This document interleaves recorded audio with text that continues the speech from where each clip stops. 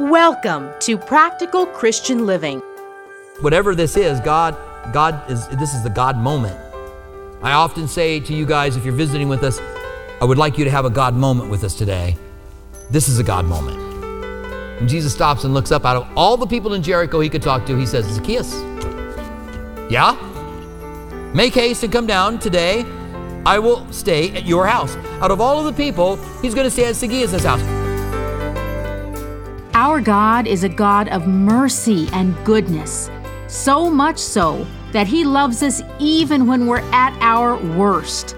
Today on Practical Christian Living, we're in our series, Jesus Appointments, and we're looking at a moment of goodness shared between Jesus and a wee little man who was a tax collector, unliked and not popular, but loved by Jesus. Here's part 2 of Luke 19, 1 through 10 with Robert Furrow, pastor of Calvary, Tucson. I'm driving and I'm just mad and I'm feeling convicted because I'm going to get up and preach and I'm yelling at my wife. You know, we have a screaming match, all-out screaming match. And I get a call and it's from Roger Barrier. Roger Barrier at that time was the pastor of Casa Adobe's church. I was at this time like 26 years old. He was I think a decade older than me. I think he was about 35, 36, but he'd been here for a while, had a successful church going. And he saw me being so young. I think he looked at me when he first met me and thought, gosh, this guy needs help. Look at him. And so he kind of took me under his wing and he had a lunch with me about once a month, sometimes every other week. But he called me up, he said, hey Robert, listen, we're getting new chairs in the church. Would you like our pews? And I was like, no, God, not now. Don't bless me now. Wait until I do something good, then bless me. Then I can take credit for it. But after I had this horrible fight with my wife, you're going to bless me now? But see, it even made me want to repent and change more. It made me go, God, you're so good. I got to get this out of my life. I can't keep fighting with my wife like this and keep doing what I'm doing because God was so good. And here's what I think. I think that if I started going around the room, that my story reminded you of some time that God was really good to you when you didn't deserve it. And that's the whole story of Zacchaeus. It's a guy that doesn't deserve it. It's a guy that Jesus points out. Look at it. In verse 1 of chapter 19, it's the goodness of God and then repentance that comes from it. Then Jesus entered and passed through Jericho. Now behold, there was a man named Zacchaeus who was a chief tax collector and he was rich. The first thing we learn is he lives in Jericho. Jericho in their day was a very wealthy city. It was a city that was perfect climate. It was beautiful. It was known as being a rich city. He was a chief tax collector, which means that he was a traitor. He couldn't enter into the synagogue. He was ostracized from the Jewish communities.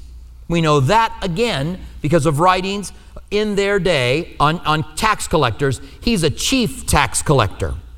And then we learn something else. He sought to see Jesus, who Jesus was. He sought to see who Jesus was, but could not because of the crowd, for he was of short stature. Now, we just learned that if you want to see who Jesus is, you're being drawn by God. So behind the scenes, God's drawing this man to see him. We also learn he's of short stature. How short was he?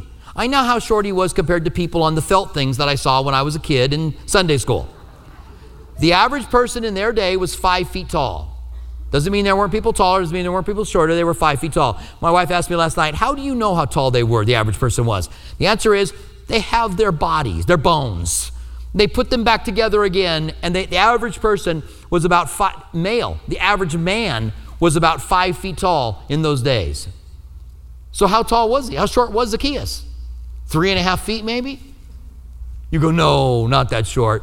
I think the smallest person in the Guinness Book of World Records is 18 inches. Lady, a little lady. And they've got her next to the tallest man, I think it was 9'2". They're standing next to each other. Zacchaeus maybe, okay, let's just say 4 feet. Even so, when this story is being told in Sunday school, he's shorter than most of the kids that are in there. Most of the kids that are in there are taller than Zacchaeus was. But this has something has happened inside of him and he's become successful.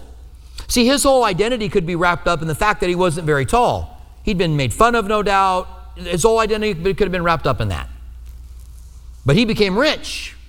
His identity was in being rich. His identity was being in charge. He was the chief tax collector. He had become somebody, even though he was short in stature. So it says, so he ran ahead and he climbed into a sycamore tree to see him, for he was going to pass that way. He just wanted to get up and see Jesus walk by, that's all. This is near the end of Jesus' ministry. There's a lot of accounts, stories have been told about him. He just wants to get up in a tree and see him go by. But verse 5, when Jesus came to that place, he looked up and saw him. What a great thing. He looks up, there's a little bitty guy up in that tree. He looked up and he saw him, and he said to him, Zacchaeus. Now, how did he know his name? Had somebody told him, there's this tax collector, you got to see this guy, he's really short, he's really rich. Zacchaeus is his name, maybe. Maybe this was supernatural. He knew the woman at the well had 5 husbands and she was living with a guy that wasn't her husband. He knew what was going on in people's hearts. Whatever this is the God moment. I often say to you guys, if you're visiting with us, I would like you to have a God moment with us today. This is a God moment.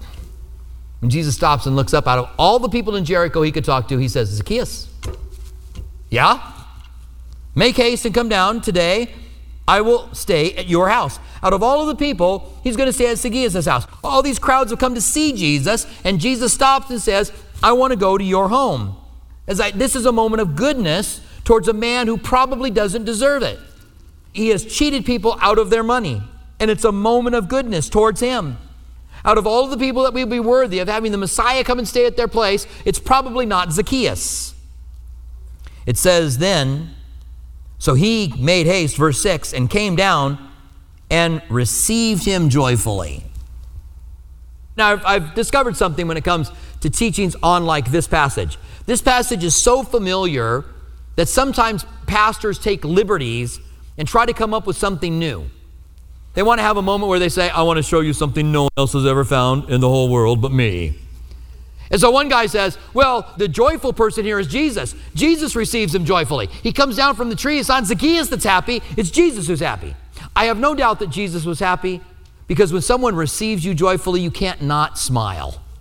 Am I right? Jesus would say to Zacchaeus, come down from that tree. And Zacchaeus came down. He's like, come to my house. This is awesome. Jesus was smiling. His disciples were smiling. They probably followed him laughing because this little guy is so excited about it. But the subject of the sentence is Zacchaeus. And just understanding writing, you don't change the subject in the middle of a sentence.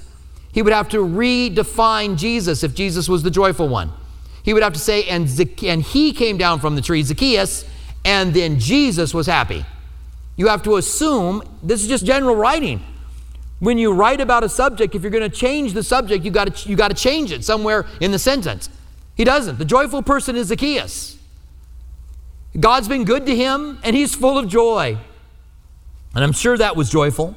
It says, but when they saw, and this is they, the people who are watching, and when they saw it, they complained, saying, he has gone to be a guest at the man who is a sinner. He'd already gone there. He went into Zacchaeus' house, and they were, whatever they were doing, eating dinner, having a good time, laughing, and all the joy. The people of the city said, out of all the people, a little jealousy there. He goes to a sinner's house? He goes and eats with a sinner? Then Zacchaeus stood and said, look, Lord, I give half my goods to the poor. And if I have taken anything from anyone by false accusation, I restore it fourfold. Now here's another area that I heard another preacher say, I've got information no one else has ever had before. He says Zacchaeus wasn't repenting here. Zacchaeus was justifying himself.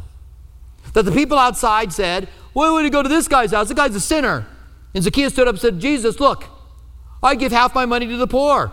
And if I've taken from anybody, I restore it fourfold. So he was justifying his position. Again, it doesn't fit the text.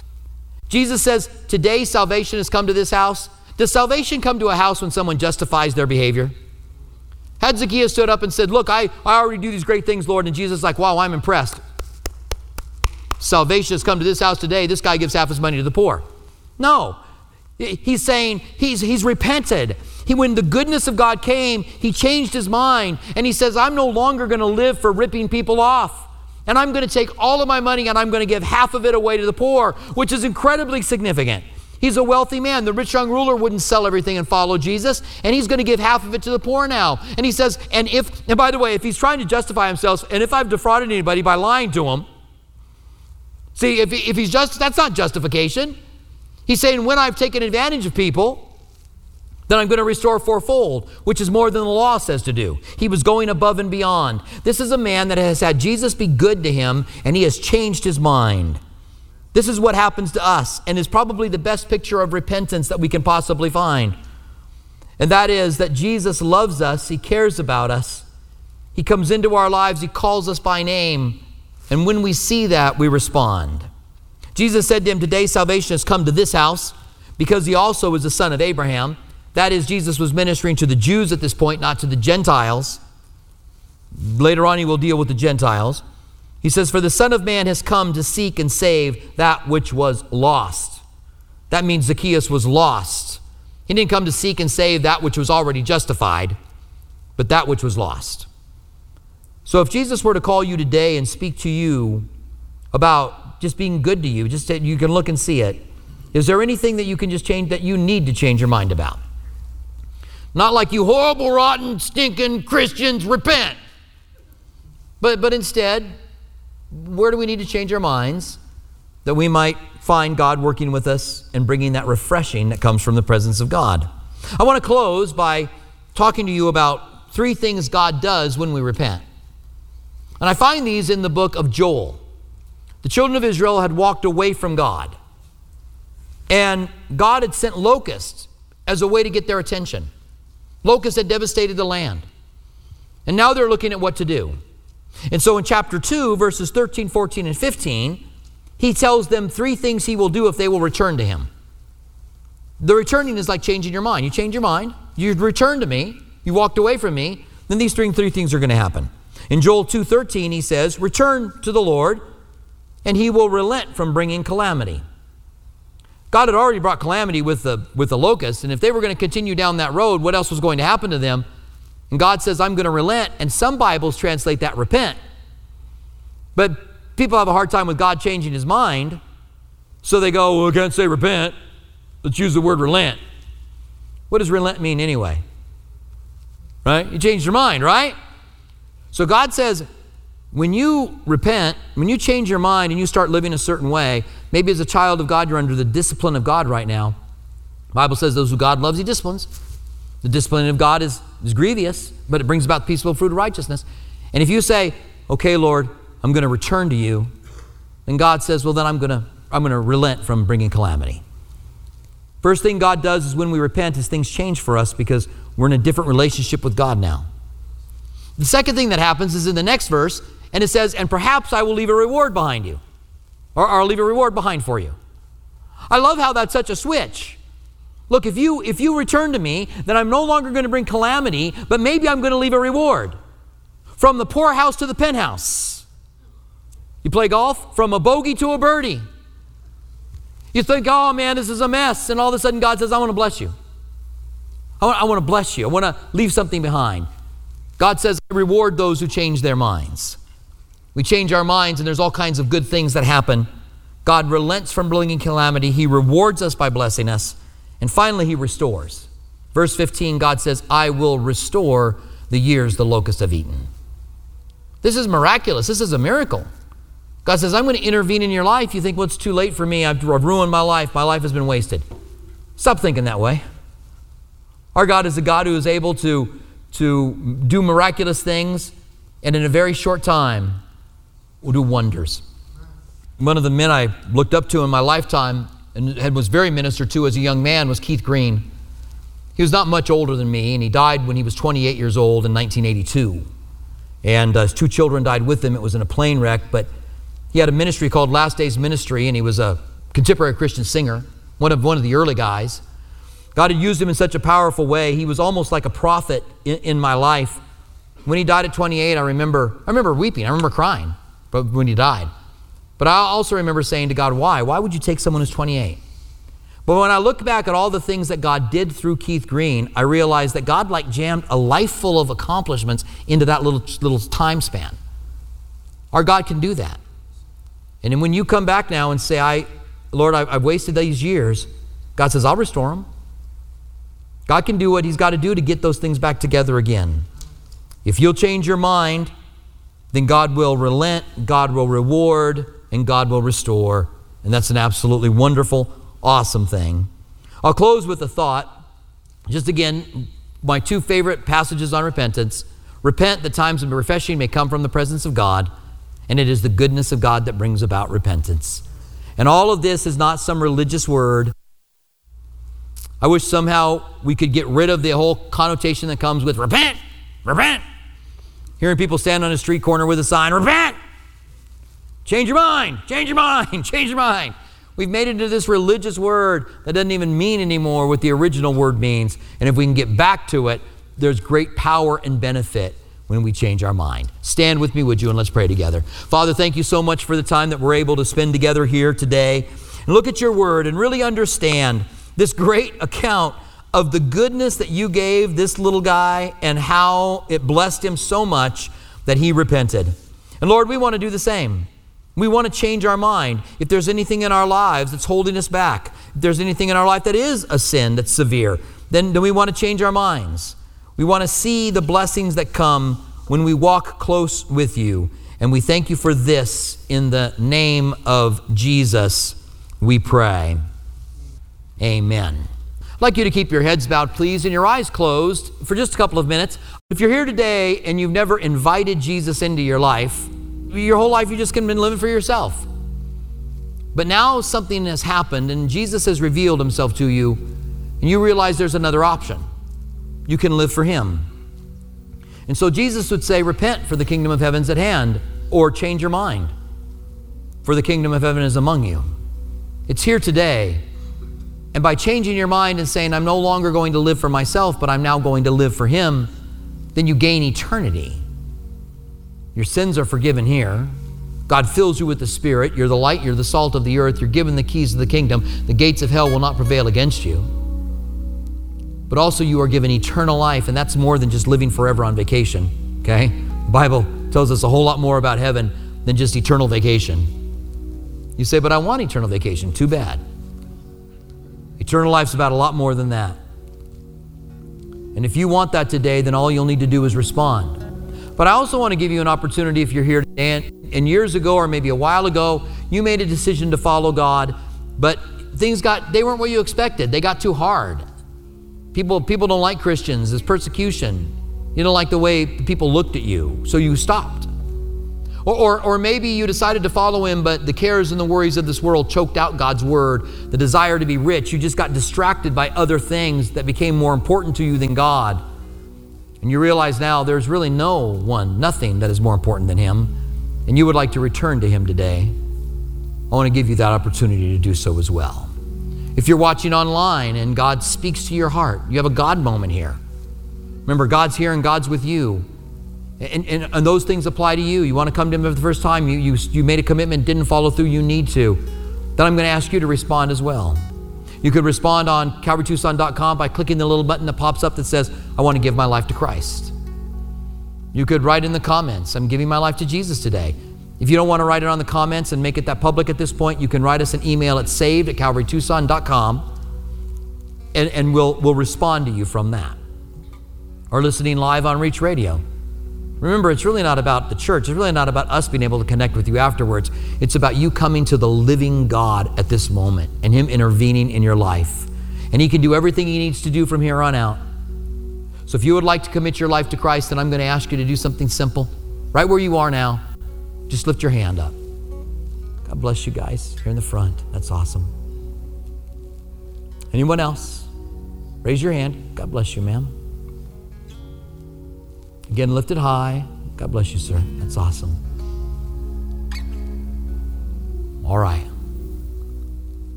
And if you're online, you can respond as well. I might not be able to see you, but I'm not the important one. God sees you. And God will respond. And if you're driving down the road, listening to Reach Radio, just say, yep, I want to give my life to Christ. Or you want to be more respectful, say yes. You can put your hands down, and I would like everyone, including those who raised their hands, to repeat this prayer after me. Dear Heavenly Father, I confess that I've sinned. And I know my sin has separated me from you. But I also understand that I can be forgiven by the death of Jesus on the cross. So I invite you into my life, and I change my mind that I would live for you. In the name of Jesus, amen. Welcome to the family of God. How exciting. I really am excited for you. You are a unique individual like Zacchaeus. God has called you. He's got plans for you. He's got giftings. He wants to fill you with the Spirit. He's got a plan, a purpose, a call for your life. We want to see you come out of the starting blocks running well for Jesus. And I'm going to pray for you. I'm going to reach out my hand and pray for you, and I'm going to pray for all kinds of things. And if you need prayer, then reach your hand back out towards me. If you don't think you need it, but I hit on something while I'm praying and you need it, just reach your hand up. Just kind of receive it. And you also are children of God. A pastor's prayer is no more powerful than a Christian's prayer who's not a pastor. We all have boldness to go before the throne. You have authority in Jesus Christ to pray for people and to see God move. So if you know someone that needs prayer, while I'm praying, you raise out your hand and you pray for them as I pray for you, and we'll join together and pray for them and see God do some miraculous things. So lift out your hands to me now and let's pray together. Father, I want to pray for those that are here who may be struggling, that need a miracle, need the miraculous work of Christ in their lives. I pray for those that need a physical touch, those that maybe are watching online or here that may have COVID that needs to be healed. I pray you would heal it. Lord, for those that have another kind of sickness or injury or disease, touch and heal, Lord, now in the name of Jesus. For those who have a broken marriage, some here that represent just a hard time, Lord, I pray you would touch and heal that marriage. For those that need financial miracle, do that work in the name of Christ. For those depressed, lift the darkness. For those oppressed, bind the enemy. For those who are anxious, we come before you with thanksgiving and ask you for help, that your peace would guide our hearts and minds. For those struggling mentally, perhaps with Alzheimer's or some other form of deterioration of the mind, that you would touch and heal now, or a disorder, nothing is too hard for you. And so you pray that you would touch and draw us near to you. Help us to make good decisions. Help us to change our mind in right ways and discover all you have for us. And we thank you for this in the name of Jesus, we pray. Amen. Now may the Lord bless you and keep you. May he make his face to shine upon you and be gracious unto you. May God lift up his countenance on you and give you peace. May you find yourself closer to Jesus this week than you've ever been before. May you find some time to get alone with him daily. I'm not talking about, 5 hours or 2 hours, but just find some time to sit down quietly before him and open up your heart and let him speak to you. The Bible says, call out to me and I'll answer you. The Bible says, don't rush into the presence of God, but be still and know that I'm God. Find some time to read through his word, not just here with me. It's great, but choose a book to read. Choose Obadiah. I think it's the shortest book in the Bible. No, Jude is, but Obadiah is the shortest prophet. Just sit down and just read a little bit. Let God's word soak in. Make sure that you're not loving him from a distance, that you might truly be filled and empowered and sent out to this lost, dying, desperate world that needs him. We pray that the Lord is speaking to you in a personal way here at Practical Christian Living. If you'd like to hear more of Robert Furrow's teachings, visit CalvaryTucson.com. For our local listeners, Calvary Tucson is open and holding physical services while being mindful of social distancing guidelines. Our East Campus at Speedway and Camino Seco meets Saturdays at 6 p.m. and Sunday mornings at 9:45 a.m. Our West Campus, south of Palo Verde and I-10, meets Sunday mornings at 8:30 a.m. and 11 a.m. Our midweek service times are Wednesday evening at 6 p.m. at our East Campus and 7:15 p.m. at our West Campus. If you prefer, you can watch our service online at live.calvarytucson.com and also on our Facebook page and YouTube channel. Our online campus is available during East Campus service times. If Practical Christian Living Radio has blessed you and you'd like to donate, please visit PCLAZ.org. That's PCLAZ.org, where you can make a secure one-time donation or sign on to become a monthly partner on a reoccurring basis. Have you accepted Jesus into your life or have questions about salvation? Email us at saved@calvarytucson.com. And don't forget to follow us on social media, Instagram at Calvary Tucson and Facebook at Calvary Chapel Tucson. We want to remind our local listeners that you can watch Practical Christian Living Sunday mornings at 8:30 on KGUN 9 TV.